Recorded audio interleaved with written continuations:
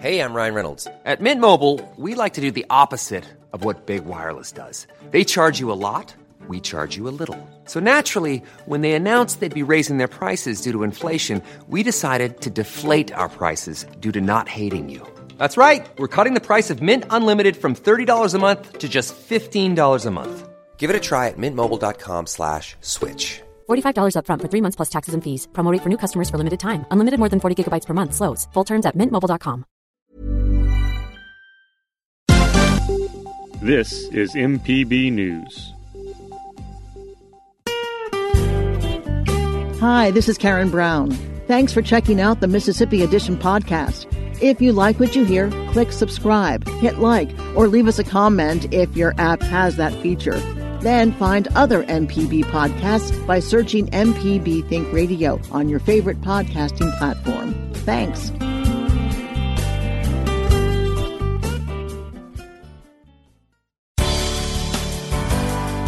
Good morning. It's 8:30 on Friday, January 15th. I'm Karen Brown, and this is Mississippi Edition on MPB Think Radio. On today's show, after the health department's scheduled vaccinations abruptly reach capacity, residents seek answers from officials about when the next shipment of doses will be available. Then, with FBI warnings of protests beginning this weekend throughout the nation, we examine Mississippi's preparations.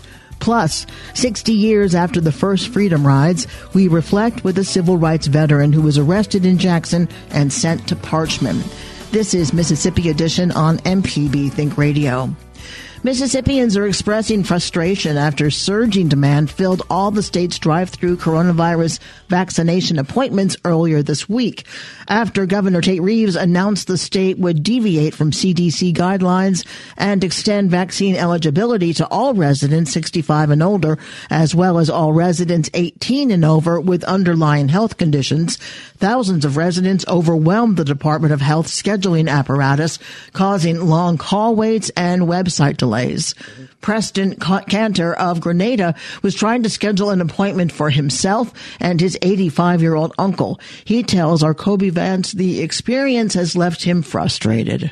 He gave out a phone number, of course, and a website, I think, and he said all you got to do is go to that, and the world will be bright and shiny once again. And so ever since then, I have been diligently trying to call these phone numbers, this website. I've talked to the health department and Grenada and Greenwood and getting all this information, but I'm still trying to get a vaccination. So it was extremely frustrating, and it reminds me why people dislike the government, depending on the government, because they can't do anything, apparently. Were you trying to call, or were you going online? I did both, and I would think of something else, and I call the health departments and, around me, and you cannot access anybody, which is in most situations you'd call that a lie, but nevertheless, you cannot, and I've tried 100 times in the day since I started, and it's extremely frustrating, and it's sad because a lot of people, while we're waiting, I'm sure a lot of people are going to die because of this, and hopefully I'm not one, but it is sad. Could you talk about having been told that you were able to get the vaccine after, you said, waiting for a long time, and then now to the point where the Department of Health says we just have no vaccines available until maybe mid-February. What does that feel like? It's the icing on the cake. It's bitter. It's a bitter taste, and it makes you feel helpless. Preston Cantor, a resident of Grenada, with our Kobe Vance. Officials say the demand and fulfillment of the current allocation will lead to continued allocations from the federal government in the coming weeks. But State Health Officer Dr. Thomas Dobbs says the change in the distribution plan is revealing an imbalance in access that is detrimental to the under-resourced. Our initial plan, based on the tiering, really was going to be consistent with the CDC guidance. But as you've seen, and now it's happened, all that is no longer applicable. We got guidance from HHS that they no longer want us even to consider using that, just to go ahead and do everybody over 65 with medical conditions and just give it to as many people as quickly as we can. And that's okay. But what we've seen is we've seen a real sort of imbalance between have and have-nots. People who have cars and good computer skills can get an appointment, and people who don't can't. We had a great intent to work a lot with local providers, community health centers to get vaccine out. But then last week we had an almost wholesale shift to large-scale drive-thrus. And it certainly got our vaccination numbers up, but it is making the equity issues that much worse. You can see that of the vaccine distributed, only 15% have gone to folks who identify as African American. And this is actually worse than it was a couple of weeks ago. So this is a huge challenge. We are working to address this. We are going to try to make sure we open up more locations in areas where there is need. But if you look at Hines, it is going to have the highest number of folks who are vaccinated, but it's also the biggest county by population. And we are going to open up a drive-through site in addition to the clinic partners we have. And I'll say Jackson Hines has been a fantastic partner, and we've given them about 1,000 doses, and they used every single one of them up very quickly. So look forward to getting with them in Central Mississippi and other high-value partners going forward. Governor Tate Reeves is defending his decision to expand coronavirus vaccine access that led to bottlenecks, system crashes, and hard feelings. Reeves says the state has been able to push out more vaccines since the change, saying doses don't do any good sitting on shelves. Well, obviously, I wish we had more vaccinations available. Mississippi has received approximately 300,000 doses of the vaccine. In the first 3 weeks of that program, the vast majority of the doses went to hospitals, and to date, after 3 weeks, they had inoculated 19,500. Yesterday alone, we inoculated over 10,000 in one day.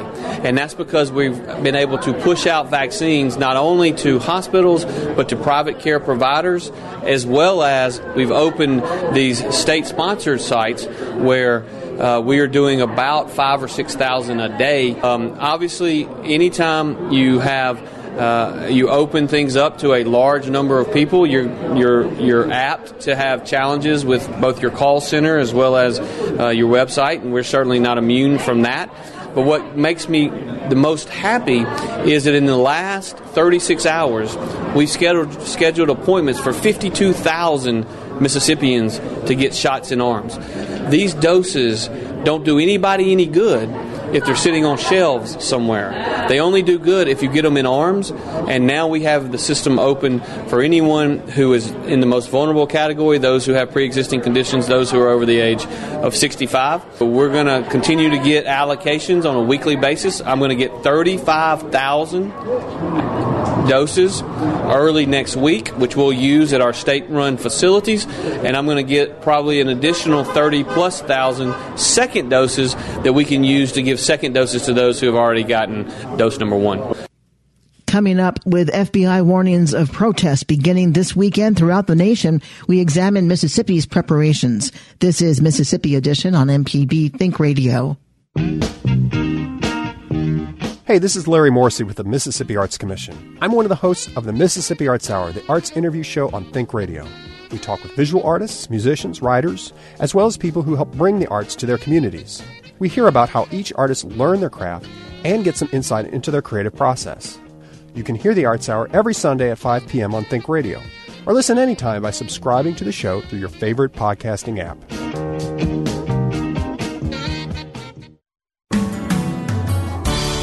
This is Mississippi Edition on MPB Think Radio. I'm Karen Brown. Mississippi law enforcement is on high alert to prepare for possible armed protests at state capitol buildings in the days leading up to the presidential inauguration on January 20th. This week, the FBI issued warnings as more information was gathered following the violent insurrection last Wednesday. Sean Tyndall is the Department of Public Safety Commissioner. He tells our Kobe Vance he's coordinating with partners at all levels to ensure any activity remains peaceful and safe. I think this is something that could happen in Mississippi as it could happen in any state. And as we learned with the bombing in Nashville that occurred on Christmas Day, we always have to be prepared and vigilant in our duties, especially when it comes to protecting areas such as courthouses and the state capitol and other government buildings. So we are constantly working on ways to improve our role, our response, and security at those locations. Is the state prepared to respond to a protest if it does break out into violence? I can tell you that we are working together to put on a response plan with our partners, including the Capitol Police, the Jackson PD, Mississippi Bureau of Investigation, as well as the Office of Homeland Security, to make sure that we're able to respond adequately and quickly.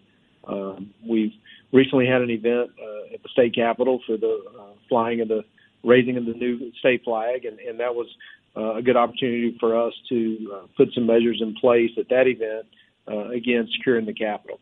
And I would encourage anybody that feels like they need to make a protest are certainly entitled to do that, but we need to do it in a way that's respectful and in a way that doesn't promote violence, so that we can avoid any sort of incidents like what we saw in D.C. You joined the Department of Public Safety right before the Black Lives Matter protest here in Jackson. That I believe you started around May the 20th or 21st, around that time. That's right. June 1st was my official first day. Yeah, and just a few days later, we saw the thousands of people coming together in Jackson for a Black Lives Matter protest. What were the conversations at that time? Well, at that time, much like they are now, is we want to be immediately available. We want to be ready. We want to monitor the situation. And if you look back at those events around the Capitol during that time, at certain points we had highway patrolmen and Mississippi Bureau of Investigation agents actually giving water out to the protesters and trying to assist. I think one of them got overheated, and we were trying to render first aid. So, again, it's about protecting the communities in case things do get out of hand, but also ensuring the First Amendment rights of those that want to peacefully protest and say what they feel like needs to be said. Now, Mississippi did keep peaceful protests throughout the summer, but in other major cities throughout the U.S., we saw some violence break out to varying degrees. What were some of the conversations that were had throughout the summer among law enforcement? And now, as we begin to see other types of protests that are starting to break out across the country, do you think that those still apply? I think they do. And I mean, one of the things that we have emphasized, and I know have been emphasized, are de-escalation techniques to try to make sure that situations don't get out of control. But I also think it's important for the general public as well as the protesters to know that we are there to protect and serve. And if somebody does get out of line or that there is any sort of violence or destruction on their part, we will be there and we will act swiftly and appropriately to stop it from happening. And you mentioned de-escalation earlier. What would you tell Mississippians who are upset right now because maybe they believe the president's rhetoric that there was election fraud, which has not been substantiated by any of the lawsuits that he has filed? Well, again, I go back to every citizen has a right to express their protest, and if they're upset with the way things are being managed or run by the government, they certainly have a constitutional right to express that. But at the same token, we have to do it in a manner that is respectful and peaceful. And then when you start taking it too far and you destroy property or hurt others, then that's when law enforcement has to step in and again act swiftly and appropriately to stop those actions. Again, I would encourage anybody that feels they have a grievance to always be available to express their constitutional protected right of disagreement. But to do it in a way that's respectful is the most important part in my mind. Okay. Is there anything else that we might not discuss that I might have not brought up that you feel is important for Mississippians to know right now? Well, I do think it's important that when people read anything on social media or other outlets to also do their own research. Just don't read something and assume that it's true. You probably need to figure it out for yourself. A lot of things get shared on social media that just aren't accurate, and so they need to take the time, research it themselves, and come to their own conclusion, not base it just on something they've read on Facebook. Sean Tyndall is the Commissioner for the Mississippi Department of Public Safety. Sean, thank you for your time. Thank you. Coming up, 60 years after the first freedom rides, we reflect with a civil rights veteran who was arrested in Jackson and sent to Parchman. This is Mississippi Edition on MPB Think Radio.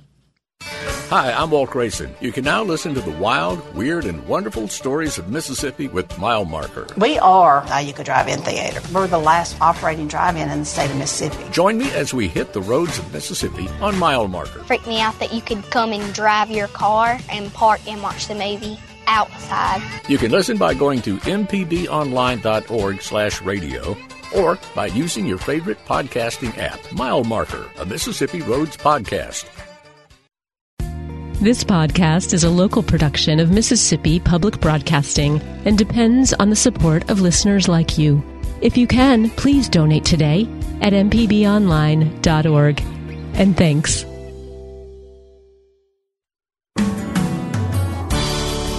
This is Mississippi Edition on MPB Think Radio. I'm Karen Brown. A civil rights veteran who has worked and fought for 60 years, David Dennis was one of the original freedom riders who rode from Montgomery to Jackson in 1961. He was arrested and sent to Parchman the moment he stepped off the bus in Mississippi's capital city. He would later go on to serve as field secretary for the Congress of Racial Equality and co-director of the Council of Federated Organizations. He also helped organize Freedom Summer in 1964. Today, he will keynote the Margaret Walker Center's virtual 53rd annual Dr. Martin Luther King Jr. birthday convocation at 10 a.m. Dennis joined us earlier this week to reflect on the events that led to his ride into Jackson and how he views the recent surge of protests in the fight against racial injustice. My motivation was coming from several pieces. One is I wanted to go to finish school. I had just gotten out of jail in New Orleans for sitting in for picking at a McCrory store downtown. And so I was really trying to finish up my semester, and I didn't want to go. But when I saw the Freedom Riders who came into New Orleans from being beaten so bad, I mean, Jim Peck he's bandaged up from head to toe almost, and the rest of them, that was his passion, wanted to go. But I still was so reluctant. So I was sort of in between the passion is. And so when I got to Montgomery, is really when this sort of change came over me, when I really began to really become committed to a movement. As soon as I got there with all this, there was a meeting at Dr. Harris's house, who's a local dentist. And in this meeting were people I have read about, like Dr. King, Diane Nash, Y.T. Walker, you name them, and the civil rights movement, they were at this house. And they in the midst of a debate as to whether or not the ride should continue. And so during this debate pieces, I'm also having a personal debate as to whether or not I want to continue this ride, or whether I want to get back, try to figure out a way to get back to school. Young people were insisting to continue to ride, and the elders there were trying to convince them not to, because of the fact is they felt that they should, they'll be injured and maybe killed. And so during this, it was like, something happened. I mean, I heard this voice in the room that said there's not enough space in this room for both God and fear. And whatever happened there, I just, felt it, and I just was committed. And from that point on, fear was, I had been afraid during the movement. I was afraid I volunteered to be on the first bus. It was like, this is something I have to do now. It's a part of my life. And so, it wasn't that I wasn't afraid, because we had to go through a mob to get to the bus station. And I think that I don't know of anyone who got on those buses, especially the first bus that I was on, felt that we were going to make it from Montgomery to Jackson, Mississippi. We had no idea that President Kennedy had already decided that bus was going to get through no matter what is, and he had all these National Guards and stuff like that along the highway, and helicopters overhead and whatever. We didn't know that was going to happen, but that was the time, or whatever, they're in that room, and people prayed, and we decided, the young people decided we were going to go no matter what, because to stop this bus ride, we would let them win. and so we couldn't do that. So there were no problems on the way to Jackson, but what happened when you arrived in Jackson? Well, we actually, to be honest with you about this, is what people don't know is that, in my opinion, is we were arrested before we even left Montgomery, because once we got on that bus, you had National Guards on the bus. The bus was escorted by the National Guard, state police, whatever you have, and they only made one stop, and that was at the state line to change guards. That's the Mississippi-Alabama line. And then we went straight. People couldn't go to the bathroom. It was just straight there. So when we arrived into Jackson, there was a line of the National Guard, police, and others that as you got off the bus, that was like a little walk through that people walk through straight from the bus into the white waiting room, straight through the white. When you enter the white waiting room, the chief of police was saying is, okay, you cannot be in here. You have to leave or you're going to be arrested. Move on. And you walk right straight through that door, through the waiting room, into the back, outside, into the back of the paddock. So as far as I was concerned, we were arrested when we left Montgomery. But that's what happened. Nothing happened there. We went from there and then straight to Parchman. How long were you held at Parchman? I wasn't held that long. I guess it was maybe about a week because some of us were released on bond. They got us out on bond in order to go and recruit more students, more people to come on to continue the rise, and also raise money to support the rise.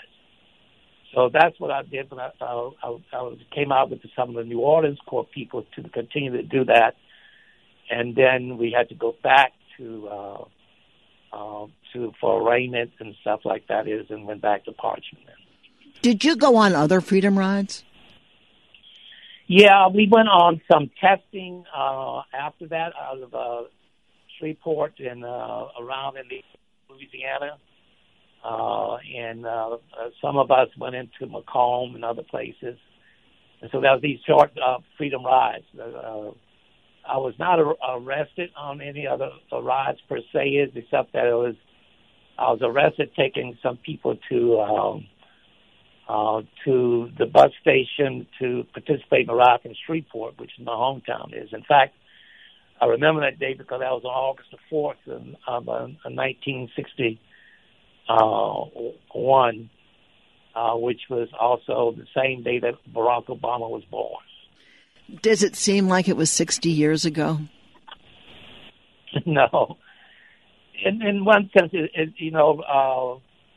my son and I are writing a book of memoirs and stuff like that. So a lot of the stuff that happened during that period of time is, you just forgotten about. But it doesn't. In some senses, it's almost as if it happened yesterday.